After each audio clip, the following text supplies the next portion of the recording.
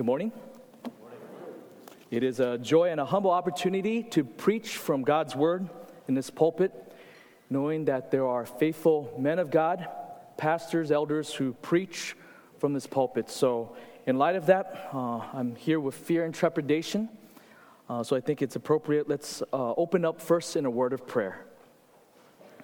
Father God, we're so thankful, Lord, for GBC Taylors. We're so thankful for all that you're doing in this congregation and in this church. Lord God, in this season, as we think about the incarnation, that Christ, that God the Son, full member of the Trinity, fully God, came down on earth, became fully man, lived a perfect life, to die on the cross as a perfect sacrifice for our sins. Oh Lord God, we are humbled by this truth. It leaves us sober. It leaves us also joyful and grateful for what you've done. Lord God, we pray as we look at our passages this morning that the celebration and the joy and the worship did not end with the last song that we sang, but Lord God, may our worship continue with joy, even with the hearing of your word of God being preached. Father, I pray, Lord, for your help, that you help me speak clearly, slowly, and biblically, and practically. But more important, that also it will be something that will be done as a worship that you will be pleased with. Lord, we are so sinful. I'm so sinful. I ask you for your grace, not only to be forgiven, to be saved, but Lord God, may your grace continue for me to be able to serve your people. And also, Lord, that you sanctify your people as well with this message. I pray if anyone here does not know you, speak to them clearly this marvelous passage and the marvelous prophecy from your word. Oh Lord God, be with us in your presence here this morning. In Jesus' name we pray. Amen. It is a joy to be able to open the word of God. And what I'm going to be preaching from will be from Genesis 3:15, but this is a little different than the normal message that I've done, in the sense that I usually preach verse by verse. But what I'm kind of doing is almost as if it's in some ways a survey, at least, of the first half of Genesis. Genesis 3:15, I'm going to read from this passage first, and I think this is a marvelous prophecy, what Pastor Jamie has alluded to earlier. The first time the good news, the gospel in incipient form has been given to us. Genesis 3:15, I'll just read this passage real quick, briefly. In the context, there was the fall of man, fall of Adam and Eve in Genesis 3. They were tricked by the serpent. God in Genesis 3, towards this last half, is pronouncing his words of judgment. But in the midst of these words of judgment, I think there is a ray of gospel hope in Genesis 3:15. This is what the passage says.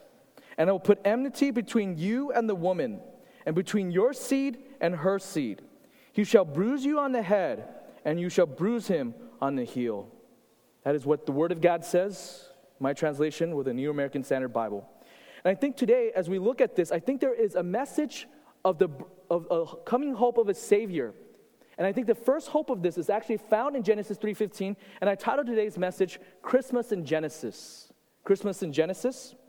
And my main point in looking at this passage, and I think to make my case that this is the first hope of the gospel, first hope of Jesus Christ as Savior coming to us, I'm going to make this point from the context of Genesis. If you're going to be tracking with me, if you're taking notes, we're going to have 4 points for today's message. 4 points to today's message. We're going to look back, in a kind of a strange order. Again, this is not my typical way I preach, but we're going to be looking in Luke and then coming back to Genesis. So these are the 4 points if you're taking notes. Point number one, young or old should know the Old Testament expectation of the Messiah. Young and old should know the Old Testament expectation of the Messiah. We're going to look at Luke chapter 1, verse 46 to 55 to anchor that first point. Let me repeat again. Young and old should know the Old Testament expectation of the Messiah. This is found in Luke chapter 1, verses 46 to 50. And then point number 2, then we'll go back to the book of Genesis, if you're taking notes. Point number 2, the expectation of the coming Messiah with Adam and Eve. The expectation of the coming Messiah with Adam and Eve. We're going to go back to look at Genesis 3:15 in its more immediate context, okay? With that. The expectation of the coming Messiah with Adam and Eve. That's point number 2. Point number 3 is the expectation of the Messiah with Lamech. Lamech. The expectation of the coming Messiah with Lamech. And this is later on in the book of Genesis. And then point number 4, the expectation of the coming Messiah with Noah. With Noah. I'm just going to repeat these 4 points one more time just for those that's taking note. Point number 1, young and old should know the Old Testament expectation of the Messiah. Point number 2, the expectation of the coming of the Messiah with Adam and Eve. Point number 3, the expectation of the coming Messiah with Lamech. And point number 4, the expectation of the coming Messiah with Noah. Turn with me to Luke chapter 1. We're going to look at our first point, that young and old should know the Old Testament expectation of the Messiah.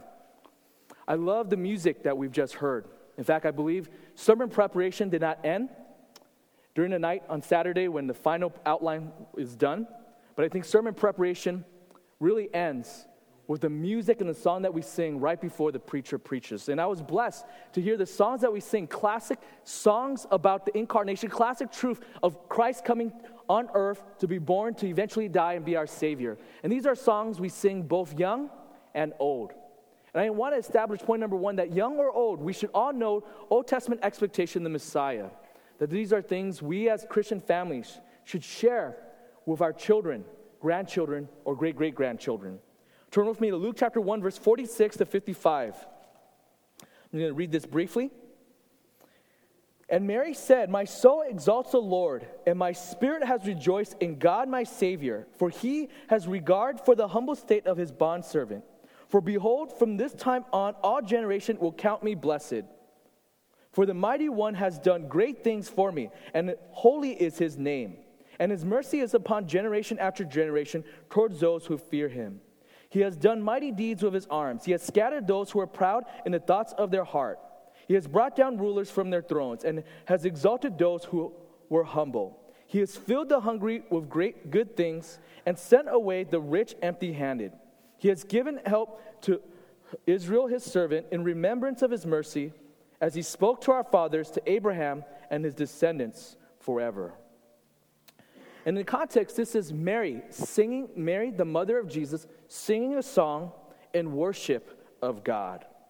And I think when we look at this passage, we see that young or old, we should all know and study the Old Testament, and know the Old Testament well enough to even know the passages that the Messiah will come and die for our sins, that the Messiah will be born and to be fully man and to die for our sins. I want to make this observation.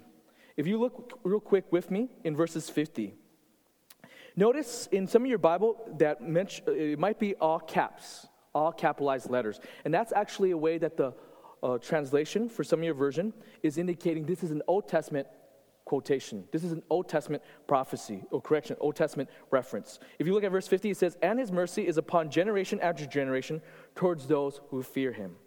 Now remember the context. Who is singing here? This is Mary, a young girl. And in that culture, very likely, as we see even in other parts of the world, in some of those in this church that you guys support for the cause of missions, you know that sometimes in other parts of the world, in the agriculture society, people often get married much younger. Probably more younger than those in the city of Greenville or other urban areas. And this is a young woman. She might perhaps Mary be in her teens.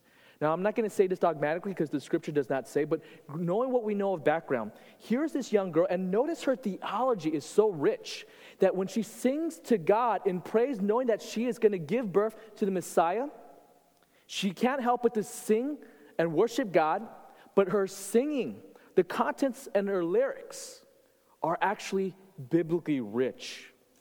To such a point that in verse 50, she even quotes from Psalm 103, verse 17. She quotes the Old Testament. Now, she's a young woman. She's not necessarily biblically seminary trained. So the question is, how did she know the scriptures? Very likely she knew from her family and maybe from her synagogue. What we see here, it's very clear that whether you are young or old, we should know the Old Testament. and know the Old Testament in regards to the prediction of the Messiah. And by the way, when she's singing this, in the context, she's also talking to an older woman of God named Elizabeth, who is going to pour into her, have a personal discipleship, as both are miraculously pregnant. Elizabeth, who's an older woman of God, who was at one point barren, is now with child, who we know later on will give birth to someone that is known as John the Baptist. And here we see Mary's also miraculously with child. But her miracle is beyond anything that has ever happened in history before. She is a virgin, and she's bearing a child, and a child who is the Messiah, the Savior of the world. Look with me also as well. If you're seeing, look at just the richness of what is she's seeing. Look at verse 47. She talks about God, my Savior. She knows that God is her Savior. And even, how does she know this? Perhaps it's all the Old Testament verses that she's grown up, that people have poured into her, have taught her. Even what Pastor Jamie Howell read earlier from the Psalms. We see these predictions of Scripture. Even earlier this morning for Sunday school, we've looked at the Psalms of even the fact that God is Savior. So she sings this, that God is Savior. Notice also in verse 55, she says, as he spoke to our fathers, that is the forefathers, she knew that God's word has spoken to the patriarchs. How does she know this? Perhaps others have taught her, but they've taught her based upon what? The word of God, which in this context, there's no New Testament yet. It is what we would call the Old Testament, the Hebrew Scriptures. Mary not only studied these, but applied the deep things of God. And her first application is how? She was singing with praise to God. And we also see she applied this a second way, explicitly. Look at verse 48. For he had regard for the humble state of his bondservant. For behold, from this time on, all generations will count me blessed. She realized the Old Testament scriptures of the coming Messiah and realized she is nothing merely more than a humble servant, and she is marveling that God has given her this great responsibility, yes, but privilege to bear the child that will be the Savior of this world. And she realized she is blessed. It is nothing of her merit, and recognized that from all generations onward will count her blessed, not because she merited, but because of God's grace to this humble woman to give birth to the Messiah.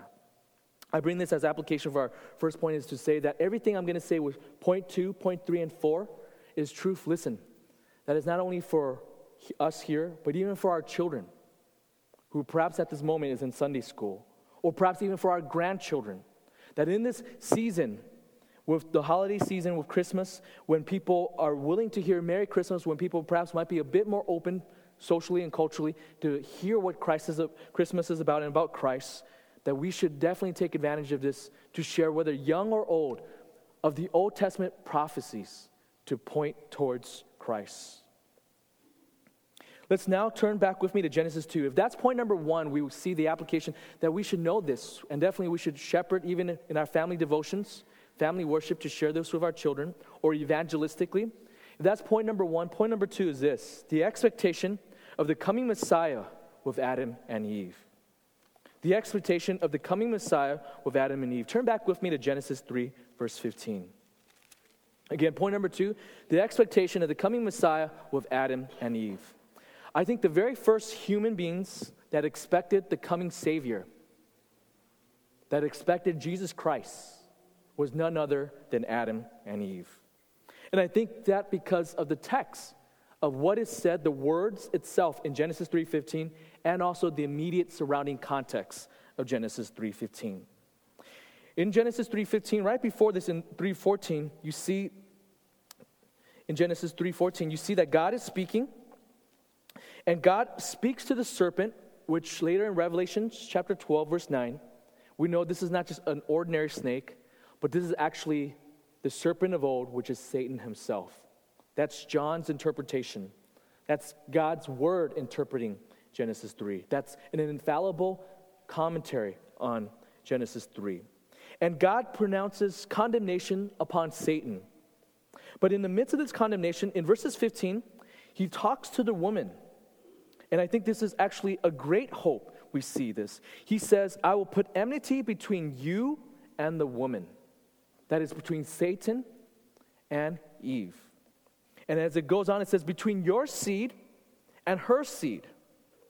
He shall bruise you on the head, and you shall bruise him on the heel. So you see that there's going to be a conflict, a battle, a cosmic battle of sorts that will take place between Satan and Eve as humanity. But also pay attention to the word seed. It is interesting that when it says her seed, it is a fascinating thing that we pay attention to the grammar.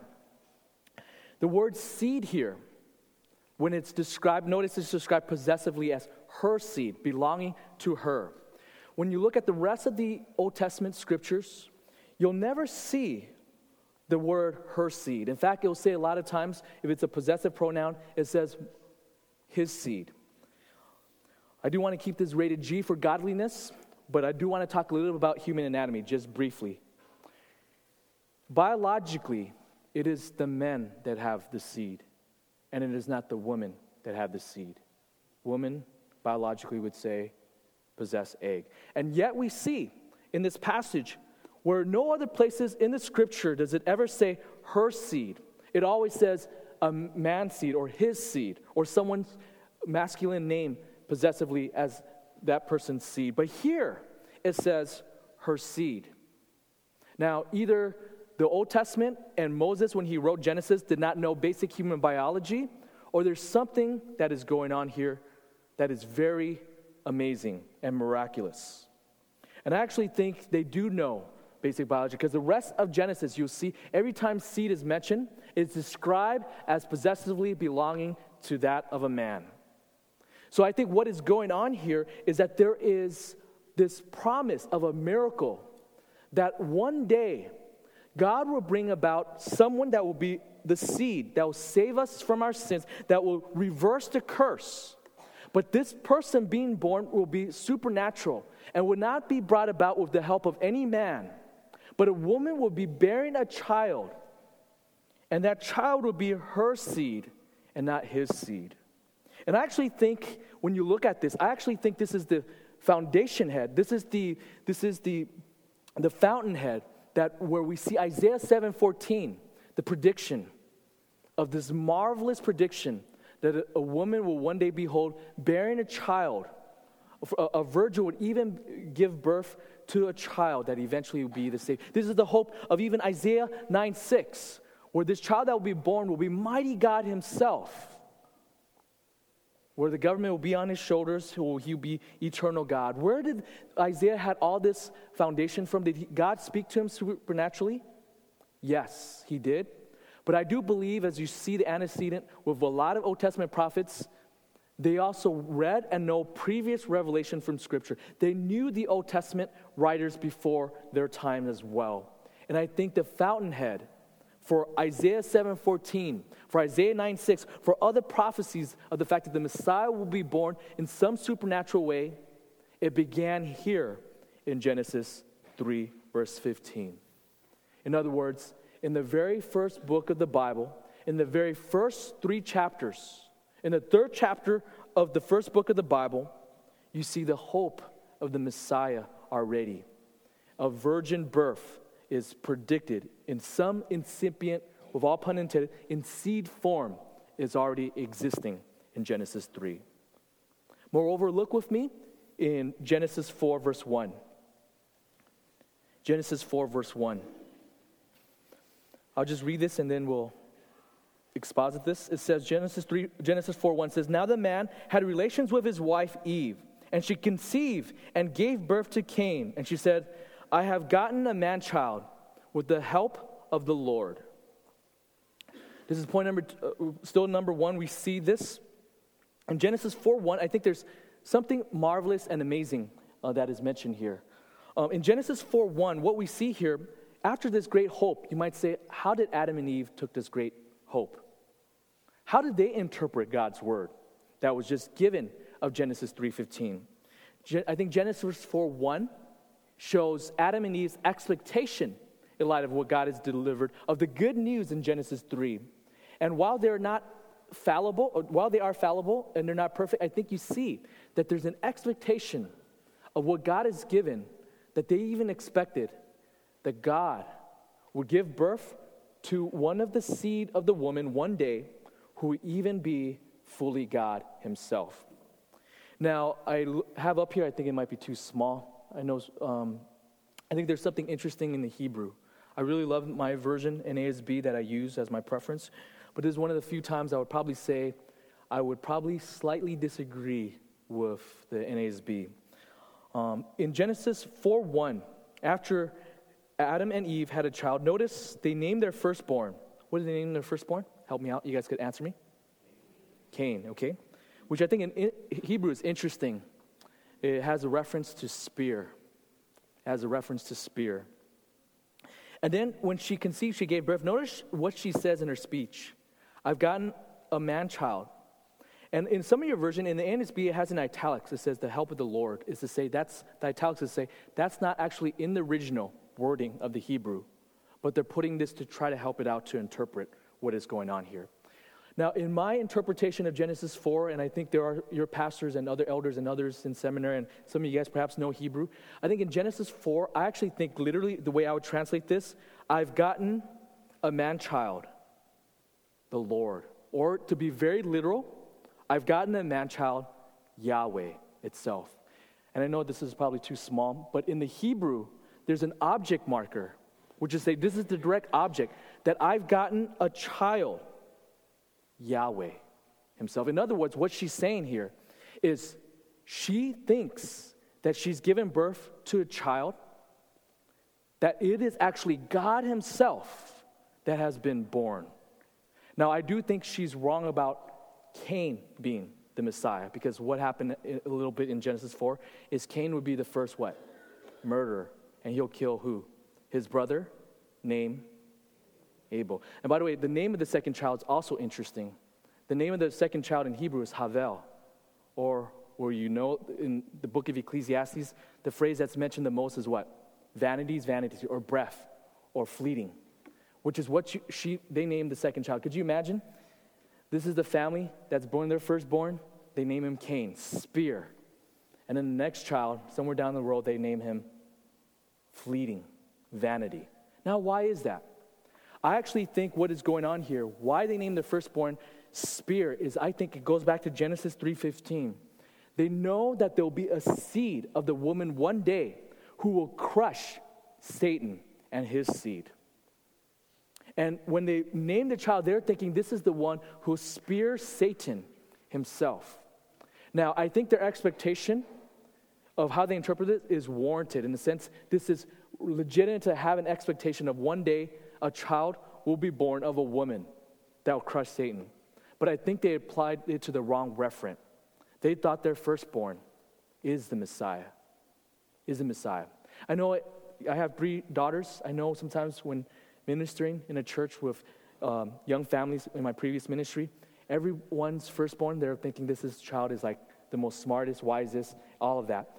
But I think literally Adam and Eve were expecting this will be the perfect Messiah. And then they're pretty soon disappointed in realizing this child sinned, just like Adam and Eve did, their fathers, they themselves did. And they realized, no, maybe the Messiah is not going to come right away. And they saw the secondborn. Wow, there's also issues. And then they named him vanities or fleeting, Havel or Abel, as we call it in English. So I think when you look at this context, just within the first 4 chapters, we see there's an expectation of a child that is to be born. Again, this is God himself saying in Genesis 3:15, that will come from a woman supernaturally without the help of any man. And then in Genesis 4, you see there's also this expectation of Adam and Eve that this child being born will be also God. Now the question is, wait, is this Savior going to be fully man that is able to even be born and also fully God? Which one is it? And I would say the answer is yes. It is both. Fully God becoming fully man, even to be born of a woman, a human woman as well. So we see in point number 1, the expectation of the Messiah with Adam and Eve. And we see this from the text, and I think what it is I think the Bible sometimes, when we look at it, is, I know this is probably showing that I was more of a 90s kid, where back when I was little, there's some books where you kind of look at it, you stare at it, look at it, you move back, and after a while you see another image. You guys know what I'm talking about? Like, I forgot what it's called, like 3D books and things like that. I think the Bible, listen, I think Genesis and the Old Testament is like that. That there's actually something legitimately, objectively speaking, authorial intent, something that is in the text that's predicting the Messiah, but we might pass it quickly if we're not careful. And it calls for us, listen, to pay attention to details with the Scripture. So, as application, are you at all with the Word of God? Are you at all that within the first 4 chapters of the first book of the Bible, that there's an expectation of a miraculous virgin birth, who the person born is also fully God and becoming fully man, to be the one that will crush Satan and even to save us from our sin?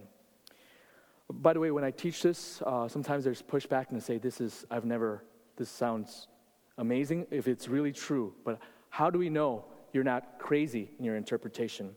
Which I think is very important for point 3 and 4 to show that this interpretation, I think, is also consistent with everything else we see when it comes to other patriarchs, with Lamech, and also as well with Noah also as well.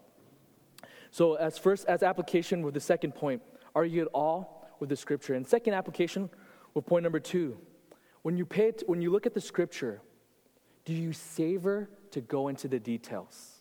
Do you savor to go into the details, making observations, looking at this? And I think as a third application, even as well, is also God is giving great gifts in this church.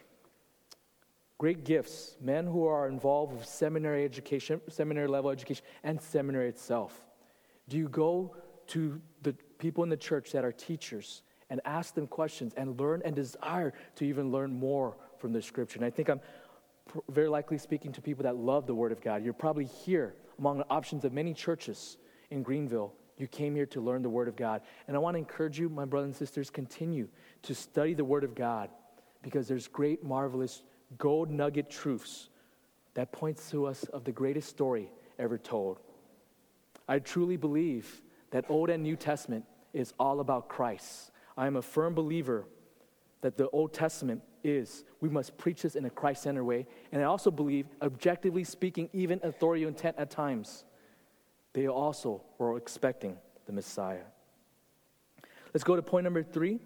We see the expectation in the Messiah with Lamech. Turn with me now to Genesis 5.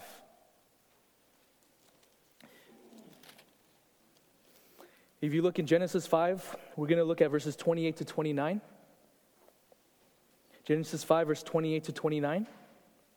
It says, Lamech lived 182 years and became the father of a son.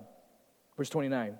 Now he called his name Noah, saying, this one will give us rest from our work, from the toil of our hands arising from the ground which the Lord has cursed.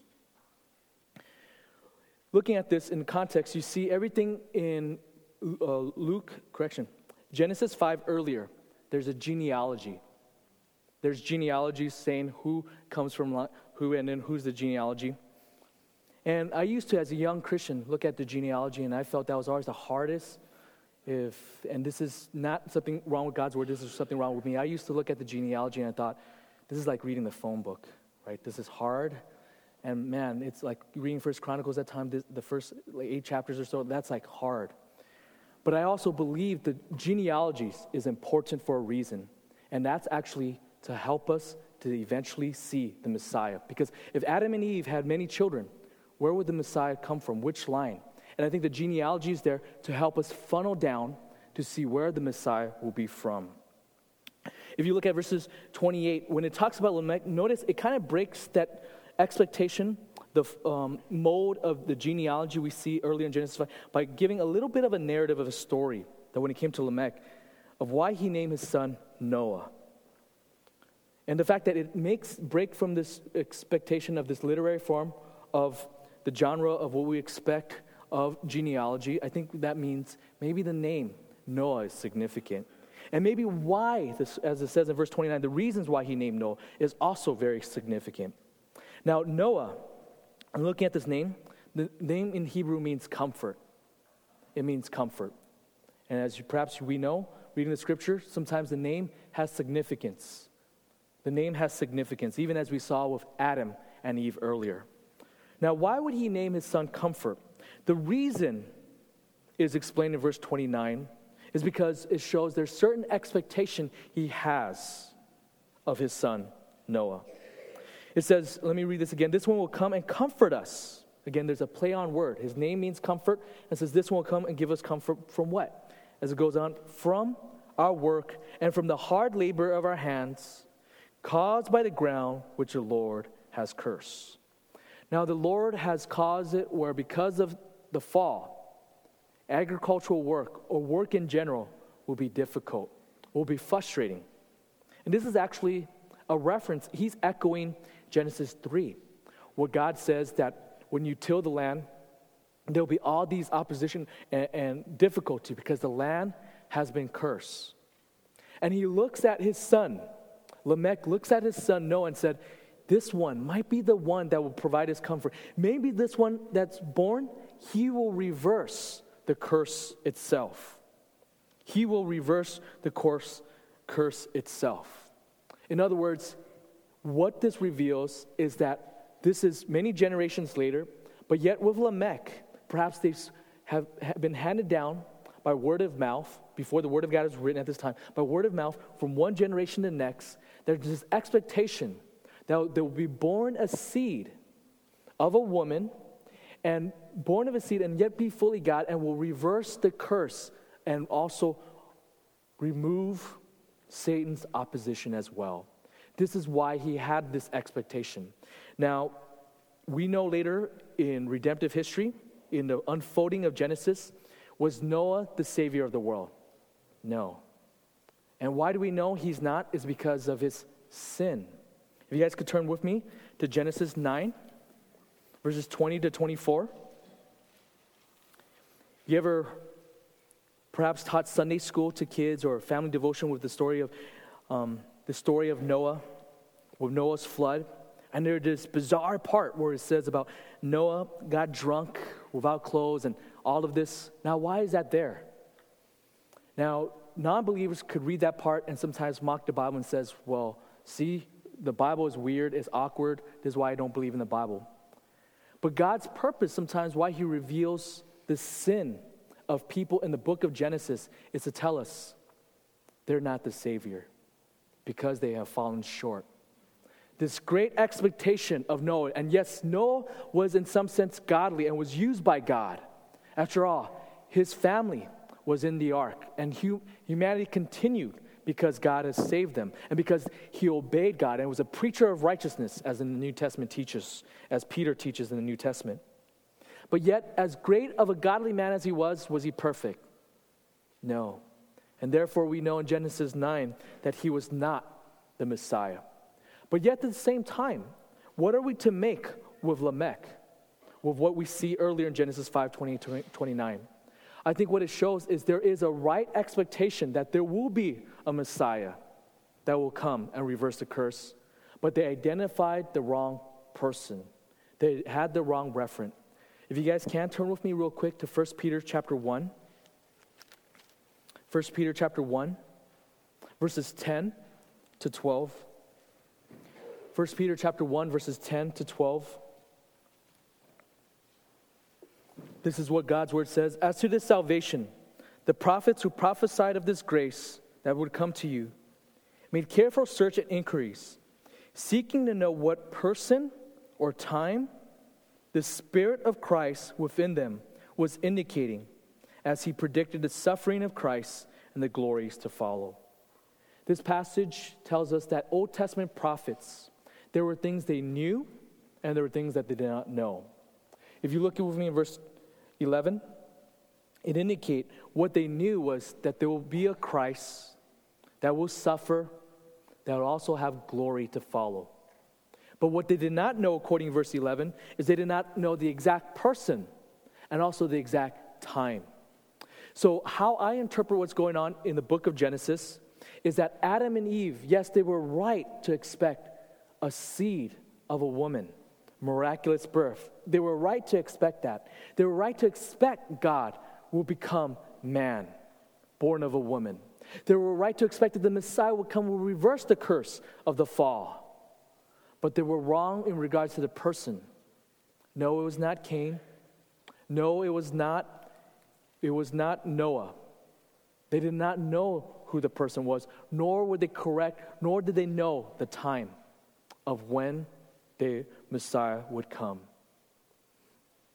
So as application with this point, with point number 3, the expectation of the coming Messiah with Lamech, as we look at the New Testament is like a searchlight. The New Testament helps us interpret the Old Testament. Amen? But the Old Testament is also a searchlight that shines to the New Testament. When we read the gospel, Matthew, Mark, Luke, and John, how do we know Jesus is the Messiah? Because the Old Testament shines its light clearly on the Old Testament so that when we see the Old Testament, when we see the New Testament, when we see Jesus, we could say, we've been expecting you. O great seed of Israel, O great seed, right? The one of the hope of the mighty one of Israel, the God of God, who became fully man, the Savior, the Son of David, to die and save us from our sins. Let's now go to if that's point number 2, the expectation of the coming Messiah with Lamech. We now go to point number 3, the expectation of the coming Messiah with Lamech. Turn with me. With Noah. With Noah. Turn with me to Genesis 9, verse 26. Genesis 9, verse 26.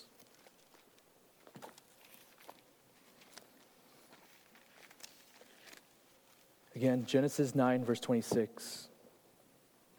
It says, he also said, blessed be the Lord, the God of Shem, and let Canaan be his servant.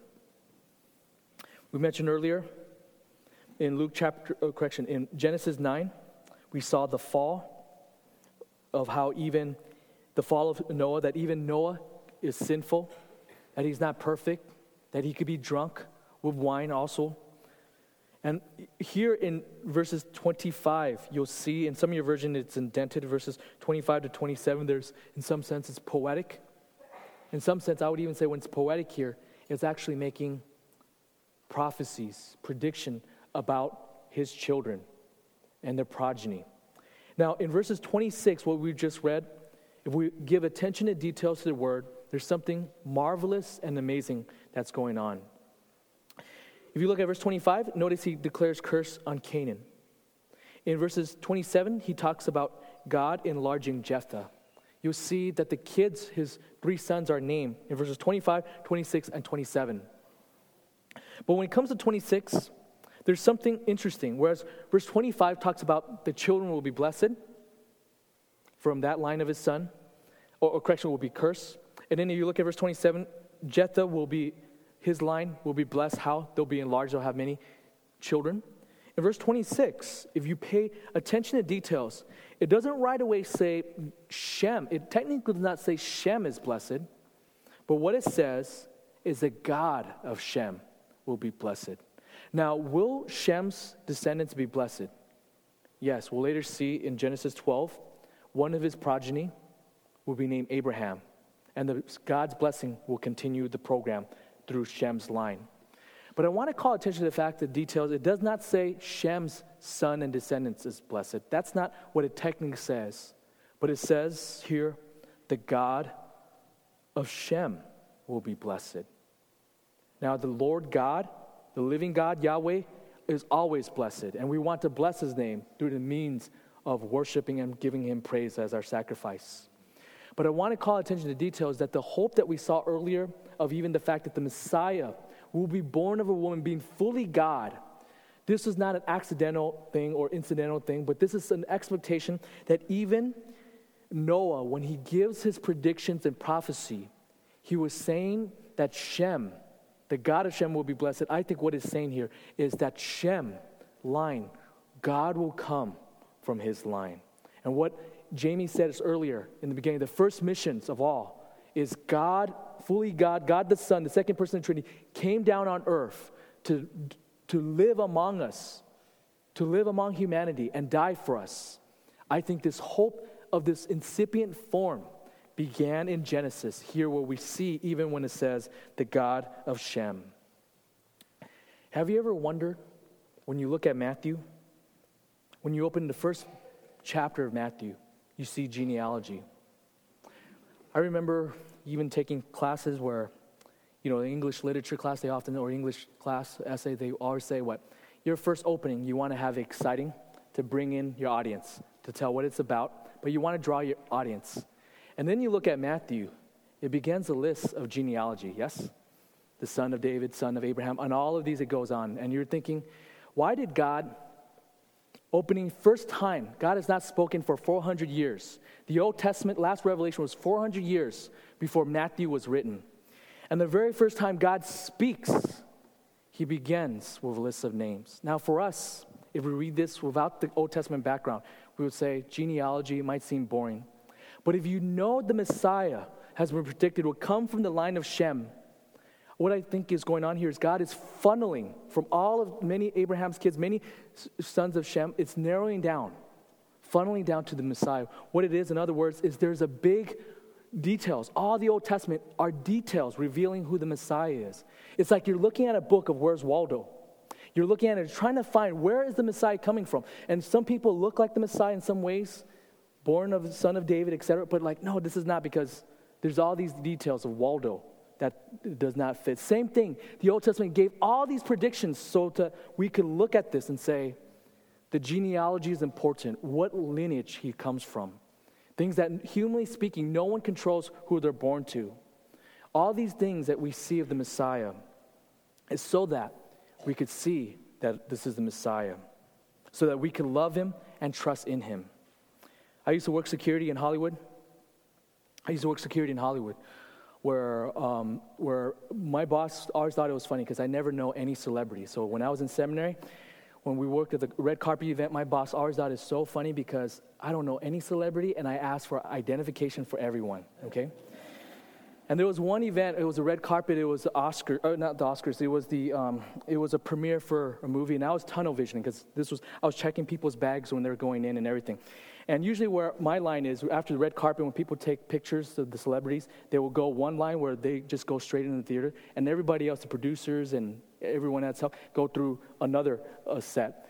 And this one time, this one actress, she was the main part of she was the A star of the movie.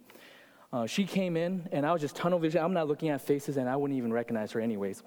And when she came in, I realized, hey, where's your credentials? You don't have any. And I just, in my earpiece, my manager, my boss, my supervisor were getting on my earpiece.